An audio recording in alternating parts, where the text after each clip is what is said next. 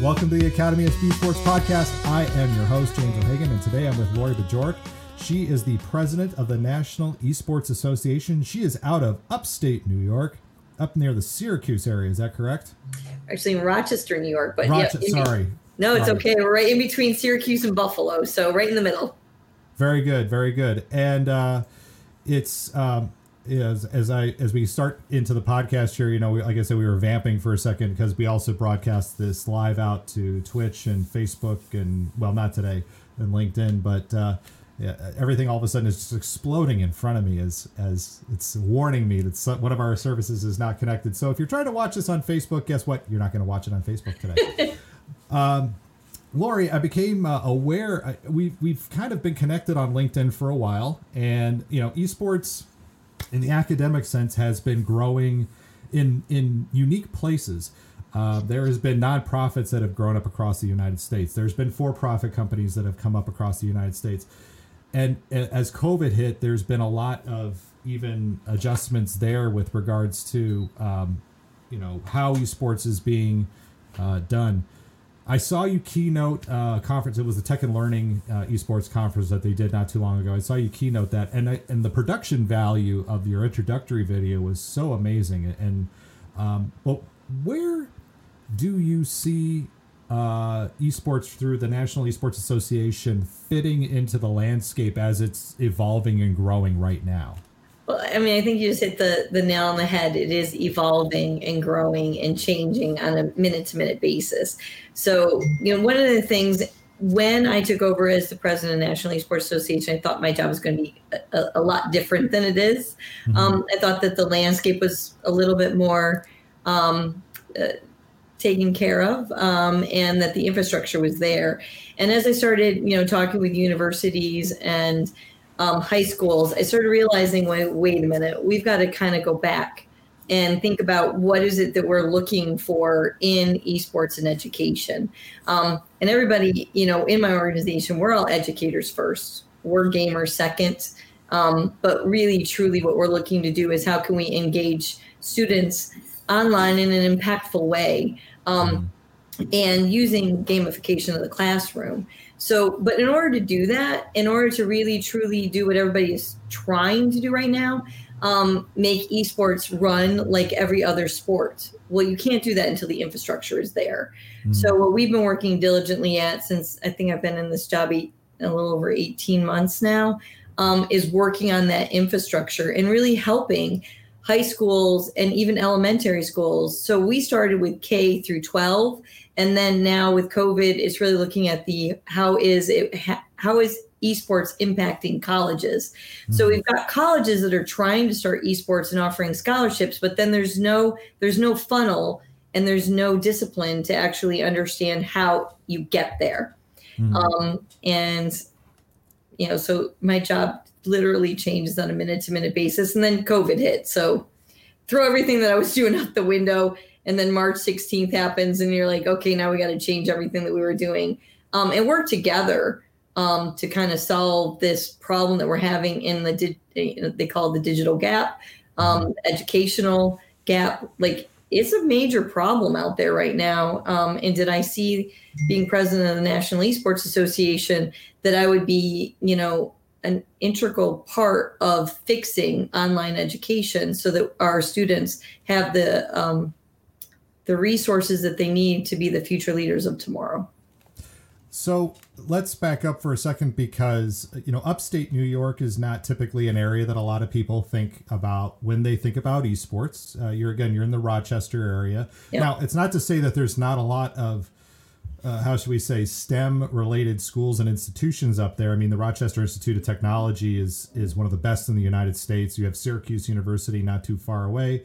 Of course, Toronto, Canada is just a hop, skip, and a jump over the border, though it's a little bit of it looks so close on a map, and then it's like, I've driven across upstate New York. It's not small at all, and it's not New York City. I'm one of these people who, my mother lived in Croton, out just north of New York City. I used to call that upstate New York, jokingly, which it is not at all. But all right, let me back up for a second. How do you find yourself attracted to esports? What in your background made you go, you know what, this is where I want to be right now? Oh, that's what we call a loaded gun question. Sure, So I love loaded gun questions. So I actually say I've been in esports before esports was even a word, before we even figured out how to properly spell esports, and so that we all are having common ground. So, I mean, if you go back basically 11 years and start with where my son was, he was in kindergarten at the time, and he went to school, and I was like, great. He was really into Legos. And I'm like, okay, tell me about your Lego program. Talk to me about your STEM programs. And like, we have yoga and chess. And I'm like, And I did explain to you that my son is 5, and yeah, that's not going to work. So then kind of fast forward, I started watching his evolution, and this game Minecraft came out back when it was in beta form. And transferring from Legos to this 3-dimensional CAD program, I was like, this is amazing. And then I started watching the development of the program and started working with Minecraft Education and looking at what can we do to utilize the resources for what our digitized youth has actually started using. There was nothing out there. So we started a Lego program. I work with Lego Education. We started working with Minecraft, and there was nothing out there. And the first time we had a Minecraft camp, 0 kids showed up. And then which is hard to believe in this day and age, right? Yeah, right? Yeah. So let's fast forward. That was summer. In Christmas, Minecraft came out on Xbox. And then my son was like, Mom, can we try again? When we were running an after-school enrichment program that was really back in what we call, STEM arts, and really thinking outside the box and how you can actually educate students and give them enrichment programs. So we were, we still do languages, arts, music, Legos, whatever we could do to stimulate that mind and make organic learning fun. So we then posted for our first another Minecraft camp, and we sold out in a day. And now we had over and still have over 600 kids that go through our program just here locally every year. And it just kept growing and growing and growing. And when you're on the path to something, when it happens organically and you don't push it. And when students are showing up at your classroom at 8:00 in the morning, even though camp doesn't open till 9, and parents are like, I'm really sorry, Mrs. Bajorek, but Johnny wanted to make sure he got the right computer, or Sally wanted to make sure that they got it. And then when they come to pick them up early, they're crying because you came 10 minutes early, whereas before these students weren't engaged. So we knew we were on to something. And when we started developing these programs, it just evolved, as I said, with seeing what it can do and how we can actually help stimulate growth and learning and keeping kids engaged, because it's so hard right now. We have a digitized youth, but we're still teaching old school ways. I find your story interesting in that 2011, sorry. So about 10 years ago, I was in a little town called Thorson, Illinois. It's southwest of Rockford, about 45 minutes. Farm town, 1,000 kids in the whole school district, K-12. And they brought me there because they wanted to do a 1-to-1 program. Cool. One of the stipulations that I had was, if I'm coming here, a couple of things. YouTube's going to be open. They're going to be able to connect through social media, and they're going to be able to install their own apps on the device. We're not going to lock all these things down. A couple of days in, I started noticing pods of 4 kids sitting together on the floor, or sitting outside of the school before school started. And finally I went up to one of them and I said, what are you all doing together? Because it was weird to just see clumps of 4 all over the entryway. And they said, we're playing Minecraft. And I go, what? I go, what's that? And they showed it to me and I go, okay. And so I went back into my office because I was the tech director at the time. And I pulled up I had a part of my software package that I had, was I could see what apps were installed on student devices. 97% of those 1,000 kids had installed Minecraft on their, and this wasn't Minecraft free. They had to pay for it. And it was amazing to see how 97, in just a few days, 97% of kids. So when you talk about this, when you talk about the engagement factor around this and the grassroots factor of how Minecraft grew. And do you think it has to do, what do you think really brought Minecraft into the forefront with kids? I have a guess, but I want to hear what your thoughts are. And maybe they're the same. Well, I really think they hit the nail on the head where they tied in a sandbox game with something that was already such a successful tool, Legos. Mm-hmm. And then the way that it was marketed, I have to say, was brilliant. But really what it is it's an unlimited resource that you can do anything you want. And when you start that imagination and that building tool, it goes back to Legos. Why are Legos such a timeless toy, but so brilliant? And what it can do with spatial manipulation, with dexterity, with creativity, and thinking beyond just the kit that you get. Mm-hmm. Even when we were doing Lego education, students would come into me, and ask me, where's the directions? I'm like, the directions are right here. They're in your brain. Like, you have to come up with this and really utilize what you have and create your own world, your own devices. And Minecraft is one of those things. It's a limitless opportunity. And we already had youth being digitized and wanting to learn. Mm-hmm. And I think it's just that whole creativity part and using that part of the brain that we don't normally have immediate access to. It's like you said, when I discovered it, I was like, this game is brilliant, just like Legos are brilliant. And I think what I'm hearing you say, and maybe this is just one portion of it, but I hear, and what I saw was that there's a lot more control. I think kids are crying out in school. Again, when I said the device was going to be open so they could install their own apps, if it had been up to me, I wouldn't have put Minecraft on every iPad. I would have never have thought to put Minecraft on every iPad. But these kids having control over the devices, ownership of the devices, and for people to say, well, why would you open up social media? Look, at that point, even 10 years ago, those kids had cell phones. They were connecting with people all over the world. Why put locks on doors when walls are coming down at that point? Let's teach them how to embrace this space. And again, seeing those clumps of kids, and the reason why they were sitting in clumps, and I like what you were kind of describing, was it's all up here, right? It was kids taking these environments, creating in these environments, and sharing them together. I mean, that was beautiful. But of course, Lori, I'm sure somebody will say to you, that's not esports. No. It's right? true. It's really funny when I actually say, I look at esports as any type of, it doesn't have to be competitive gaming. It has to do with how can you put a group of students together that they are interacting towards a common goal. And when you think of sports, that's what sports is all about. It's about creating a sense of community and bringing people together so that you actually have a common goal, which could be winning.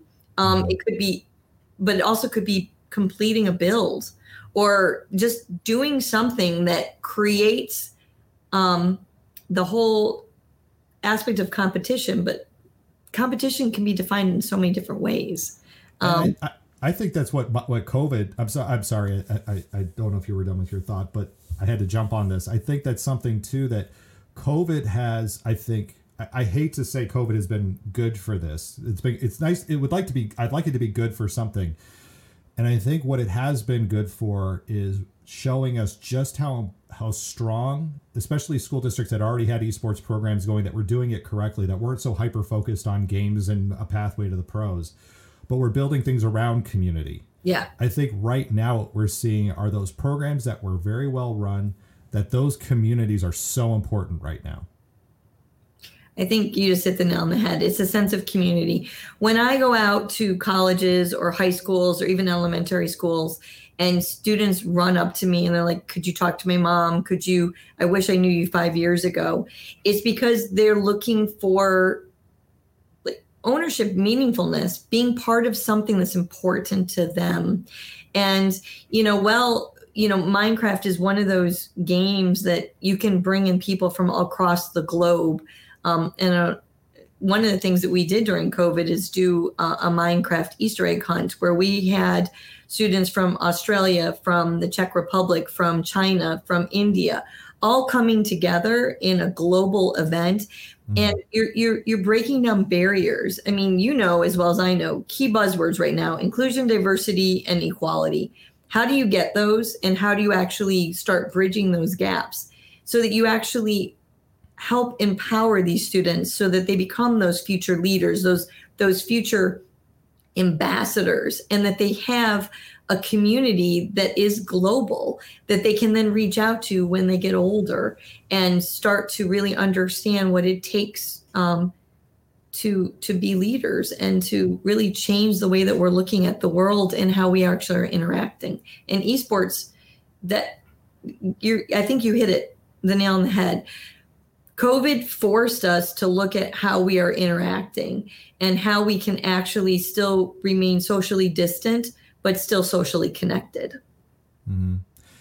And what I also I think is important with all this, because I think there's a perception of that there was before all this that that the league was important, that you were a part of, or you know, having a 12-week season, quote unquote, or the titles that you offered.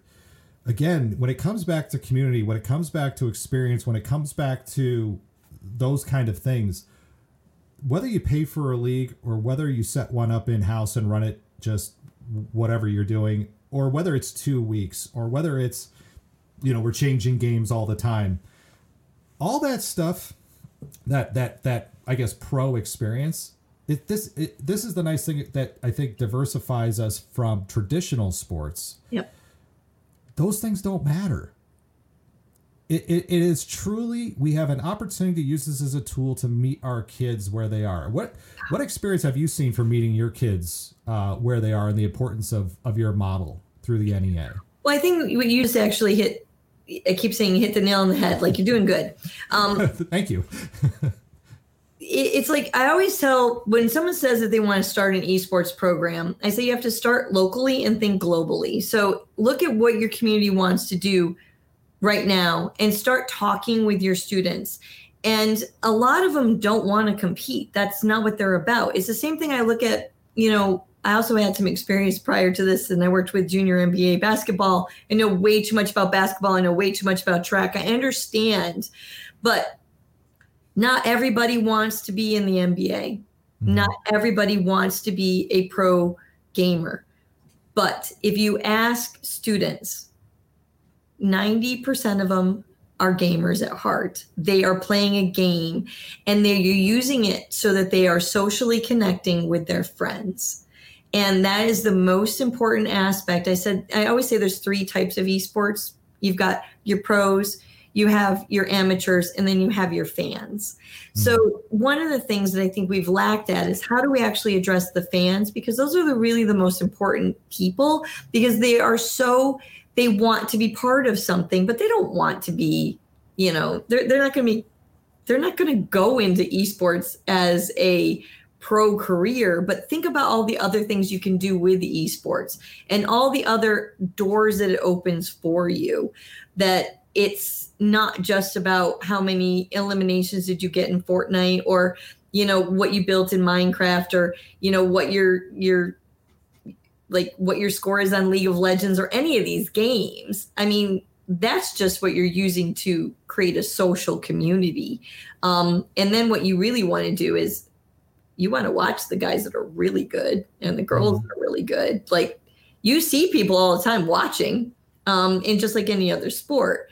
So you have to be able to really address all 3 of those. And a really big part is the amateur part. Like, think about what we do when you're starting to play little league baseball, right?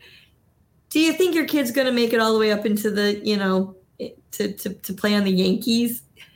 It's not the point. The point is that they're part of something, and you're helping structure it, and you're helping them to create camaraderie and learning how to lose gracefully and win gracefully, and understanding what it's like to be part of a team. And those are things that a lot of students don't have that exposure because they don't have the physicality to play in it. They don't have the interest to play in it. But this just broadens that experience so that more students have that opportunity to be part of something that is important to them. So they start to develop those soft skills that I think are lacking today. I agree with you on that. I, growing up, was a football player. Though my grandfather played for the New York Giants, my dad played at the University of Notre Dame. And let me tell you something, at 6'2" and about 300 pounds, guess what you're expected to do when you have that kind of background? You're expected to play football. And guess what? I hated every second of it. Oh my goodness. Yep. I hated it all. I hated getting hit. I hated practice. I liked watching football at the time. In fact, when I went to Purdue, I got a minor in coaching and actually took classes on how to coach football. That stuff fascinated me. But like you said, you know, the interest wasn't, even with baseball. I love sandlot baseball. I love going out. Yeah, lob me the pitch. I'm going to hit it 300 feet or 400 feet or wherever, how far we hit it. But you get me into a practice situation, oh my gosh, I couldn't be more bored at all in my life. And I think the other thing you talked about with the fans, I saw this even in my first years of teaching 20 years ago when I was a 5th grade teacher. I saw kids, when we had our computer club, which quickly became a gaming club, would just come and hang out. Mm-hmm. We were playing StarCraft. They saw the game and they're like, okay, cool. But they were more interested in just being there and watching and having fun and supporting their friends. Again, as you said, community. I think that's something, even I talked with Kathy Shong, she's the assistant director at UCI Esports. Her start was putting together tournaments in high school for League of Legends. And that whole UCI Esports program started because of community. Yep. I don't think, that's where I think, you know, the Playverses and the HSELs and the other, you know, the EGFs and all the other leagues around, I think have really missed on. They see there's a dollar amount there. They're a for-profit company, but that whole community, you can't buy community. You just can't. You can't, and you can't fake it. I will tell you the one thing that when I see students and when I go meet with them, they understand the difference between someone who how do you put this politely? Someone who genuinely cares and has their interest at heart, mm-hmm. and understands that what I'm trying to do is create a pathway to success and to make you feel welcome and to really break down those barriers. That's what this is about. That's what I look at. And it's funny you mentioned that because people always compare us to what other things are doing. I'm like, I'm on my own trajectory. I have my own vision, my own thing, because I actually have lived it with my son, mm-hmm. and I've lived it with my students over 11 years and seen what it's like to be told, like, what you're wasting your time, get off the computer. Oh, that's the worst thing. I hate that part. And people have used it to use it as a punishment. So I'm limiting the time on your computer. I'm limiting the time that you're playing something you're passionate about. And we have certain sayings over here at the National Esports Association, play with a purpose, like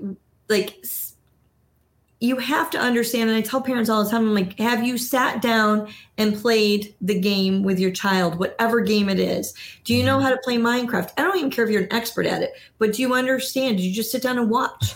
Have you played Fortnite? Did you ever try? Like, it's game night. Like we used to when we were kids. I mean, I'd sit around with my parents and play Yahtzee and we play Life, use it as a connection as mm-hmm. opposed to just a constantly, they're like, I run a joke that when I first started going out and doing keynote speeches or things, people would throw tomatoes at me because parents would be like, I want to get my kid off the computer, not on mm-hmm. the computer. And I said, but what you're not doing is you use the computer as a babysitter. You didn't use it as a resource for actually getting the response that you want from a student. When students come to my classroom, we have, how do you put it? Like, I'm in control because I have something that they want, and that's mm-hmm. knowledge and experience, and they want to be heard. They want to be seen. And as a result of it, all behaviors disappear. And they also know it's a joke. There's a switch. Like with one switch, I can turn every computer off. Mm. And you have to do that once in a classroom to understand the fact that we're the computer gods, like it's electricity runs the computer. But how damaging it can be to flip that switch too, especially with, you hear the horror, I will call them horror stories of that kid who has worked for years and years and years on their realm. Let's take a Minecraft realm, right? Oh, yeah. And that parent who just goes in a fit of anger or control or psychosis or whatever it is and deletes that work. That's like taking your artwork and burning it in front of them. That's like popping the basketball. That's not taking the keys to the car. That is taking the car, taking it to the trash compactor and pushing it, into a cube. There's a difference between, because you even talked about, that whole, pushing kids away and telling them it's a waste of time. There's a difference between addiction and passion. Exactly. And I think too many people are so quick to tie it up as addiction when kids are really interested. Again, that self-determination theory, that sense of relatedness and autonomy and community. When those things are there, it really can look like addiction, because guess what? That's what we've been conditioned to believe, that video games, you can't be passionate about video games. It's just video games. Why would you be passionate about this? But again, it's work that you're doing, the work that we do here through the podcast and the connections we make of really trying to educate people that the medium is different. People are passionate about football. They'll sit and watch, they'll go to Vegas. Amen. On a championship weekend and sit in front of a TV and watch football for 8 hours and think that's the most normal thing on the planet. If I was a social scientist from Mars, I'm a Martian social scientist, and I looked at Earth on a Sunday afternoon, and I saw somebody sitting in front of a big screen for 8 hours and doing nothing but watching other 22 grown men push each other around at a time. I would go, that's crazy. And scream at it, and be screaming at the TV too when your team isn't winning. Yeah. Yeah, it's. I think I did a keynote once, and I used an example. If your child was sitting practicing the piano for 3 hours, would you kick him off the piano? No. You'd be like encouraging that behavior. Your son's dribbling a basketball obsessively, right? That's a behavior that we say is okay. Mm-hmm. But when your child keeps playing a video game over and over again, then that's an addiction. I'm like, no. But when you look at what I think is lacking in the world today is problem solvers. Esports in any game is about solving problems. The first time you played Super Smash Bros, or you're trying to go rescue Princess, oh God, no, I totally forgot. Princess Peach, right? You didn't quit the first time you fell in a pit, right? You're like, I'm going to go back and do that again. And then it's training your brain to actually how to overcome obstacles. And that brain training, it's the same thing. Kids will ask me all the time, why do I have to take calculus? You're training your brain. Like if you can actually solve a problem in multiple ways, then when you're given a problem, your brain automatically will start to develop a way to solve the problem, because that's what you've trained it to do. Your brain's a muscle. It's I don't care if whatever you're doing, you're using it and you're training it in a way that you want to do it to achieve your goals. So if we can start to use, esports to start using it for the resources that it's at, I was going to go off another tangent, but no, tangents are perfectly fine here. We do a lot of tangents. Well, it's funny. I was at the one of the cool parts about Rochester, New York, is we have the Strong Museum, which also has the Hall of Fame for gaming, and I was invited. What's it called again? It's the Strong Museum and the National Strong, Strong. Okay. And that's where they have the Video Game Hall of Fame. Oh. So, yeah, I know, right? It's not just Billy Mitchell. In my backyard. Right. So I get invited to the induction of, this is 2 years ago. Minecraft was just inducted this year. So we actually created the Strong Museum in Minecraft because of COVID. They couldn't open it up. But let's go back. We're back, and I'm at the inauguration, and they inaugurated the game Solitaire. And I'm listening, and I'm like, that's the game that they put on every computer just so people had something to do when they were bored at work. And then they told me why, and it was to teach everybody how to use the mouse. And I was like, oh my God, why did I not know that? Really? Exactly. Is that not the most, like, when that did, it was like my aha moment of like, the reason solitaire is on every computer was to teach you how to use the mouse for point and clicking in a game that everybody knew how to use. You know, yeah, that makes total sense. Now, what's Minesweeper for, though? I have no idea. I didn't research that one. Well, my middle child, she's 14, and she is a Minesweeper junkie. She is that if there is a game, I'm sure that there's a competition around Minesweeper, and I'm sure she would, be down for that. I just popped up the Strong National Museum of Play, museumofplay.org, if you want to check that out, and that'll be in the show notes here.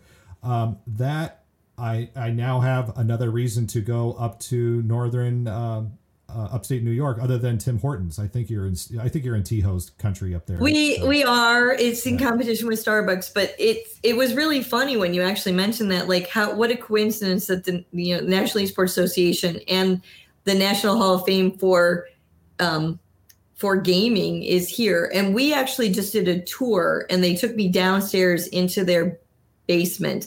And Andrew, who's the curator of the museum. You want to know a guy who knows way too much about video gaming before it was even a thing. Mm-hmm. And when we built the Strong Museum in Minecraft and started to really develop what this actually means, it takes things outside the box. And I was even talking with Andrew about, like, virtually we can do whatever we want in Minecraft. And I'm like, now you can get people to come virtually to your museum and visit your displays. And we built Mario Kart in the Strong Museum because Mario Kart was inducted. Mm-hmm. And this year was Minecraft was the number one winner. So it was pretty cool to be part of that induction into the Hall of Fame. So not that we went off on a tangent, but. No, it's a perfect tangent. In fact, I pulled up some of the list of inducted games. So we've got Bejeweled, Centipede, Colossal Cave Adventure, Donkey Kong, Doom, Final Fantasy VII, Oregon Trail, which...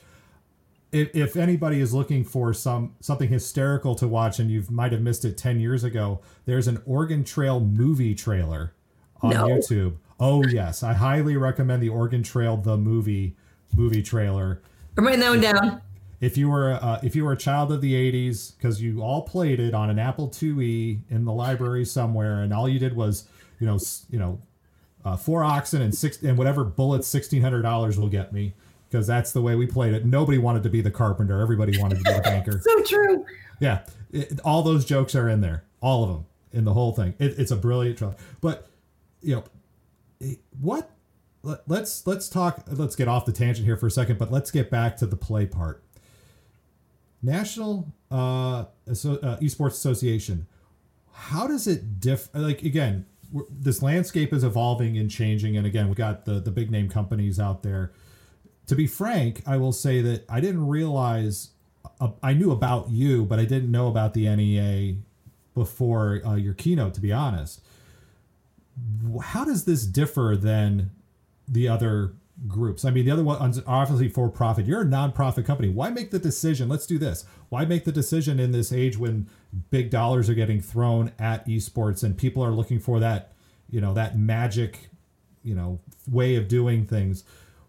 Why focus on the nonprofit aspect as opposed to another for-profit esports company, if you will? I mean, I think that's a really easy answer for me, is because it's about the gamers. It has to do with who's protecting them, who is actually working in their best interests, and who's actually creating a pathway to success. It wasn't being done, and not being in. And I took things very personally in the aspect of, I've mentioned my son. When I watched what he was trying to do with his career and his pathway and going out there, and I said, where is his pathway to success? And it's very important to me to really look at not how do we get someone to be a pro esports player? How do we utilize this amazing tool to really help redefine the way that we're educating our youth? And how are we looking at classroom performance, and how are we looking at classroom engagement? And how can I, as a leader, really help in that transformation of the classroom. Mm. It's not about how am I going to get, the next, kid who's going to win $3 million in a Fortnite competition, right? Exactly. And I don't mean to say anything bad, but what happened to that event this year? It didn't show back up again. Because if we're only fixating on the money is irrelevant to me. It's what these games can actually do and accomplish. And when someone comes and interviews with me and when anybody's coming into the workforce, I want to make sure that they have the tools that they need to succeed. I'm actually working with the Rochester City School Districts here. And one of the things that they asked me, I said, just put me in the room because I want to motivate students to achieve their full potential. And in order to do that, I have to find out what makes them tick. And when you find out what makes the student tick and where their passions organically lie, it's amazing what they will do and they will follow you. And I'm like, we need more leaders like that. We need more students that take part of something bigger that's beyond the classroom and get them excited again. You're in education too, just like me, but everyone says online education is failing. How can that be? Because every student is addicted to their phone. The problem why online education is failing is because you're using old school ways of teaching. I am, in fact, my program that I oversee, while the rest of my school district is mostly doing, lecture 6.5 hours a day, my program is different in that we are asynchronous. Do what you need to do. Here's the things you need to accomplish. Here's the teachers available for you. Our elementary program, we have our morning meetings, but then teachers available all day for a one-on-one. And again, most of our kids are done within an hour and a half to 2 hours a day. And parents are really, at the start of this, were so confused. They said, is my child really getting enough? I'm like, yeah, your child is doing 2 solid hours of work as opposed to sitting around for 4 hours a day, with the social, I'm not saying those things aren't important, but yeah, I get it. We have really looked at that, trying to take this round peg and put it in a square hole, this whole seat time, this whole thing. That's a really important point of all this is that, when we're looking at esports even, that a lot of people are trying to take that round peg in a square hole and saying, again, it has to be this 12-week season and it has to be this and it doesn't have to be anything. No. In fact, as you were talking about, where's the tournament this year? Where's the money this year? Professional esports could evaporate tomorrow. That bubble could burst. In fact, I've talked to some people in business lately who are saying very clearly, guess what? The bubble is bursting. It's happening slowly because there's still COVID going on, but the bubble is bursting at the pro level. It doesn't matter for us. It doesn't at all. No, it doesn't. Especially if we build our programs with, as you were saying, meeting the kids where they are, building things specific for them. The game titles, everything doesn't have to be this one set mindset. Is that what you're saying as well?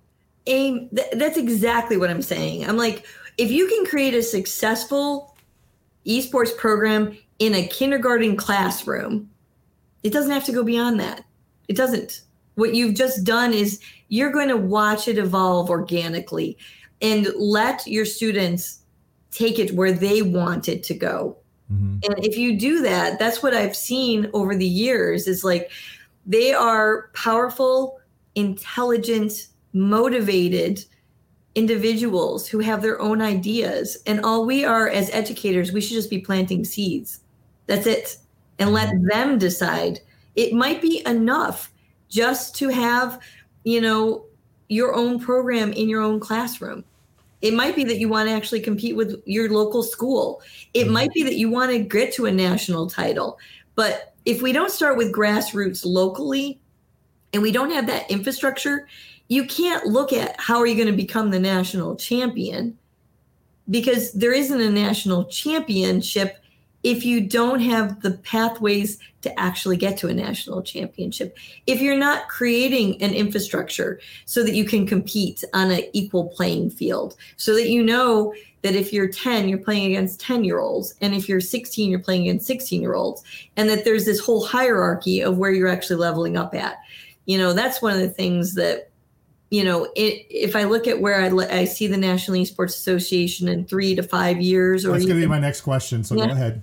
Perfect tangent. So, that's it. If once the infrastructure starts to be completed, right, and I can actually help start from kindergarten through 12 with a program that actually, I was going to say, just like every other sport, so that students know where their path goes. So you're going to start, I always say, if you watch a child playing Minecraft, I always go back to that because it's the easiest transferable to education. If you're a kindergartner playing Minecraft, your whole theory is seek and destroy. That's all you're going to do, right? So you're going to blow up everything. That's your goal. Like that's easy to do. It's much easier to destroy than to build. But then what you start doing is you start watching, and then you actually will start seeing what other people are doing. So then you might, maybe I'm actually going to build myself a house now. Now when somebody blows up your house, you take it personally. Mm-hmm. So now you're learning, it probably wasn't a good idea to blow up my friend Sarah's house. That was kind of mean of me. But then you're working together, and then also now you're like, can I help you build? And then you're working with other people. So you're mastering your skills along the way. But then what you actually said is, in the meantime, you're building community. But you might not always want to play Minecraft. Maybe you start jumping over to some other game that you possibly like. Mm-hmm. And you all know, if we're into esports, League of Legends, heck, that's harder to play than chess, in my opinion. Like, you really have to be very strategic. You got to have a pretty darn high IQ to actually master that game. Mm-hmm. But then you can take a game like Mario Kart. Still fun to play.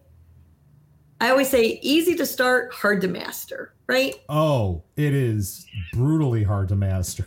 And then you can even go to Sims racing.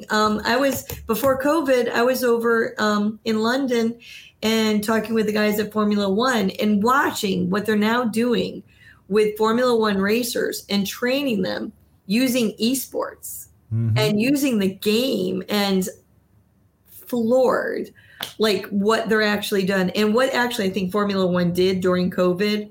And Julian, who's running the program over there, brilliant. Love what he's doing. And I'm like, I got to sit literally in a McLaren that had an Xbox in it and race. Like, who gets to even drive a McLaren? I would never trust myself to drive a real McLaren. And I'm sitting in London driving a McLaren thinking I'm in a race. I didn't do too well, by the way, just FYI. But it's amazing you say that. Even about 25, 30 years ago, my father was training to be a pilot for United.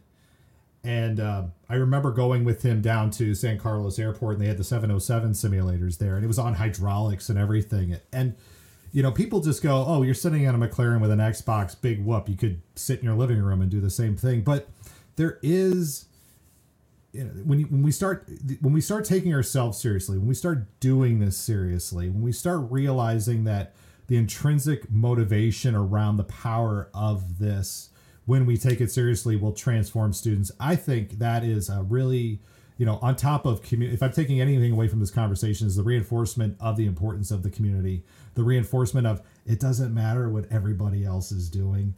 And again, we have to take ourselves seriously. And it is great to see that the NEA is there to, help others see just the beauty and the power of this when we do take it seriously. I think is that where I guess NEA kind of grows in its niche versus the other companies that, again, I know we're not trying to follow and you're going to do whatever you're going to do anyway, but is that what really you feel separates you guys from everybody? I think it puts us in a pack of our own. Okay. It's super important to me, and it's always what's driven me, and being ahead of an organization, really helping to establish something that is new. We kid that this is like the new frontier.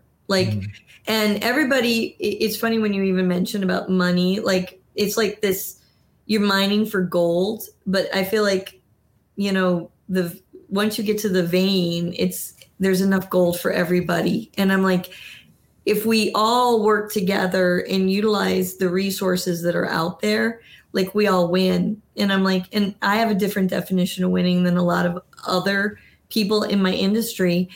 Because my definition of winning is creating, as I said, that pathway to success, so that when my students and people who have gone through our programs or worked with us get out there into the workforce, like we want to create the Stephen Jobs of the world. We want to create the Elon Musks, the people who are pushing the envelope, that are creating change. And then that also goes back to, what are we doing in the educational market right now? And how are we actually changing the way that we are educating and creating our future leaders of tomorrow, and giving every student the ability to achieve their, I was going to say, like their inner dreams. And I just did another, you know what I mean? We don't recognize that enough. Yeah, we don't. Nobody ever asks. I have a question that I ask every student is, and actually my kids hate it. Like I'll go in a taxi cab. I'm like, what's the dream?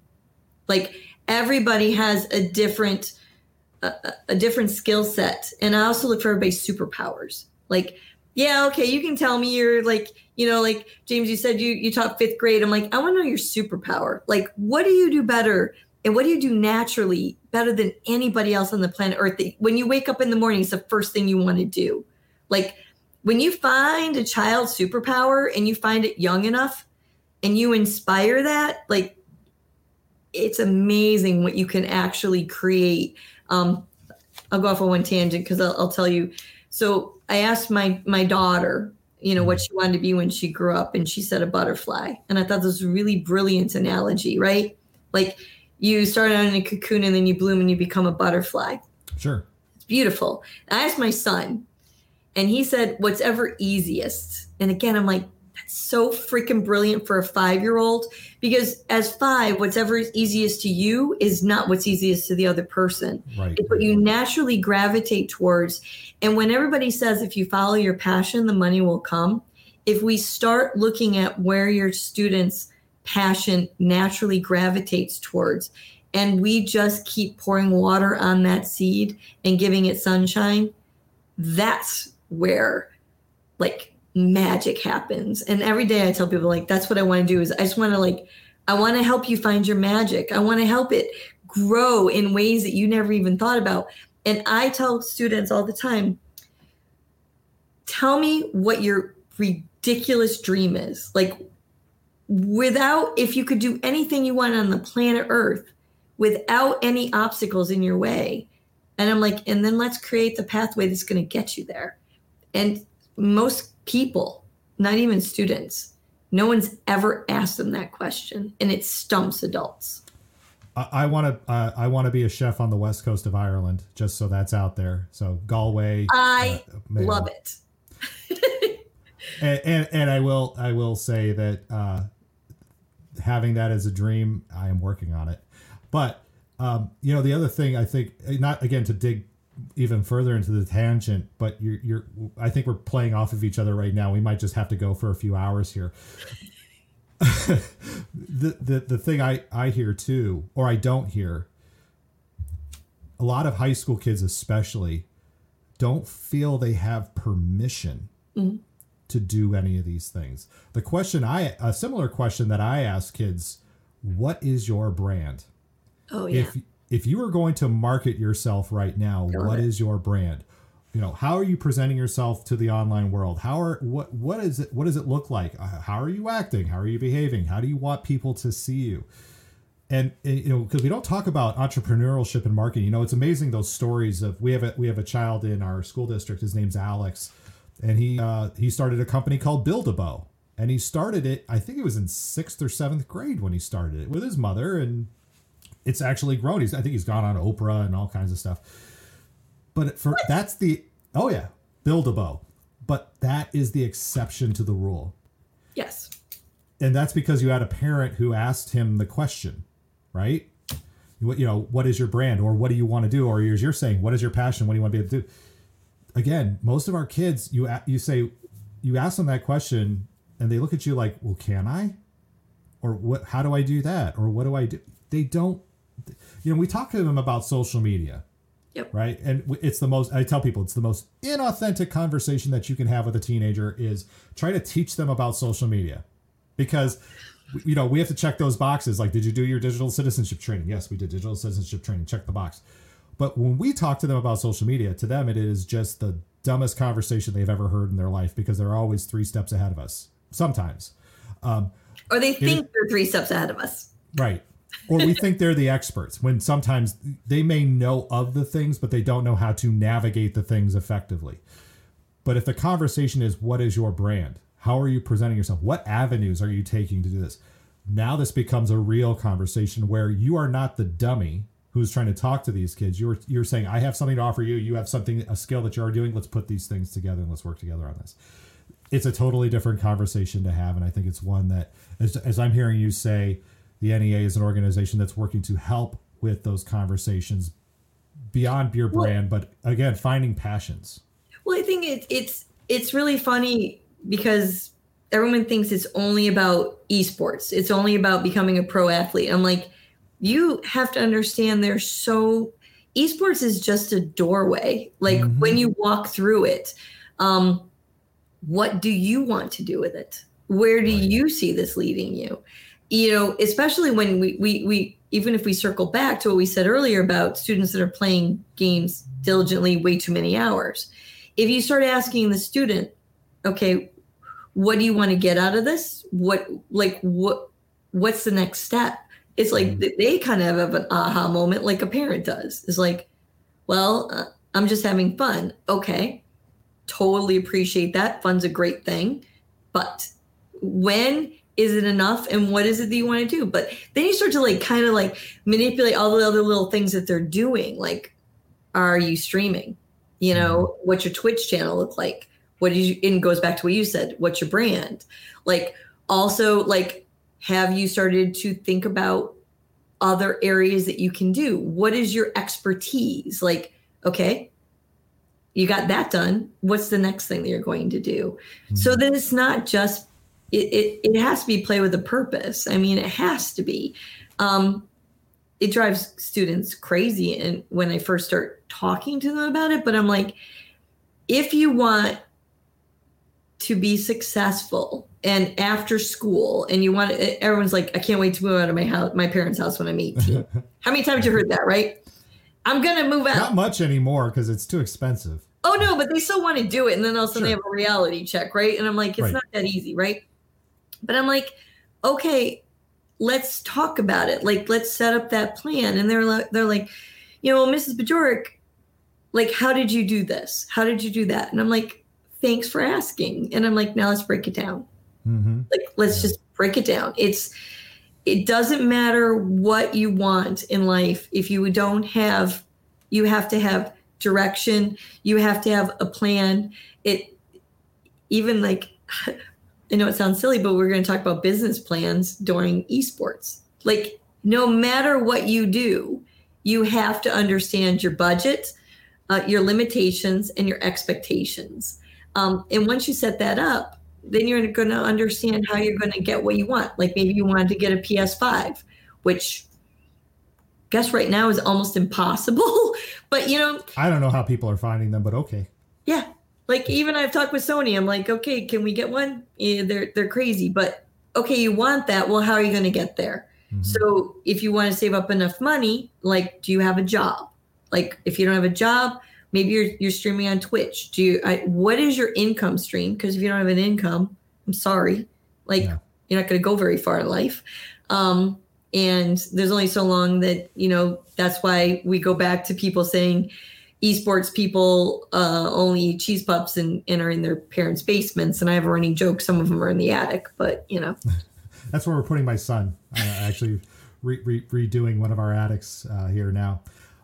Lori, this has been I think we'll just call this episode the episode of tangents because I think we went off on several of them, but all of it, I think, incredibly valuable. All of it, I think, requires people who are listening to this to maybe take a step back and take stock in where they are at and how they are thinking about their esports programs. if people want to learn more about the National Esports Association, learn more about you, where best to reach out, connect with you or your organization? I mean, definitely. I see you put our little Twitter thing on the bottom there, but also Esports NEA, right? Yep. Yeah. And then NEA.gg, and, follow me on LinkedIn, and just reach out. What I tell everyone is like, the amazing thing, and even I tell students, is like, reach out, ask a question. What can we do to help and support? I mean, that's what we're here for. And if I can't, if I'm not directly accessible, I have plenty of people that I can put you in touch with, and just make something happen. If you don't ask, you're not going to get anything. So, and I was actually just having that conversation with my daughter. I said, you know what? Ask the question and let someone say no. But if you don't ask, you don't know if someone's going to say yes. Right. And I really have this motto. There is the word no doesn't exist at the National Esports Association. And if any of my staff says no, they see me get very upset. Yes is the answer. And let's make it happen. We've got a long way to go with esports and creating that infrastructure in esports and education, but it starts, it starts locally, as I said, and you have to think globally. And whatever I can do to help and support that, that's what we're here for. Well, Lori Bajorek, the president of the National Esports Association, thank you for being a guest on the Academy of Esports podcast today. I truly appreciate it. Thank you, and thank you for all you do. That will do it for this week on the Academy of Esports. I've been your host, James O'Hagan. Esports are organized competitive video games allowing schools to redefine their athletic culture, diversify opportunities for student participation, promote good physical and mental health, increase collegiate scholarship pathways, and play games. We can never forget the importance of play. The mission of the Academy of Esports is to support these ideals. The vision of the Academy of Esports is for all students to experience the fun and joy of playing competitive video games.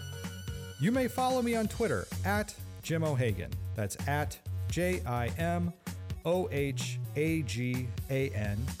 and through the Academy of Esports account at TAO Esports. It's a great way to get the latest blog posts, podcast episodes, and news coming out of esports and education. And remember, you can continue your engagement by going to www.taoesports.com. You can also connect through Facebook at www.facebook.com/TAO Esports. Thanks again for listening, and I look forward to our time again next week.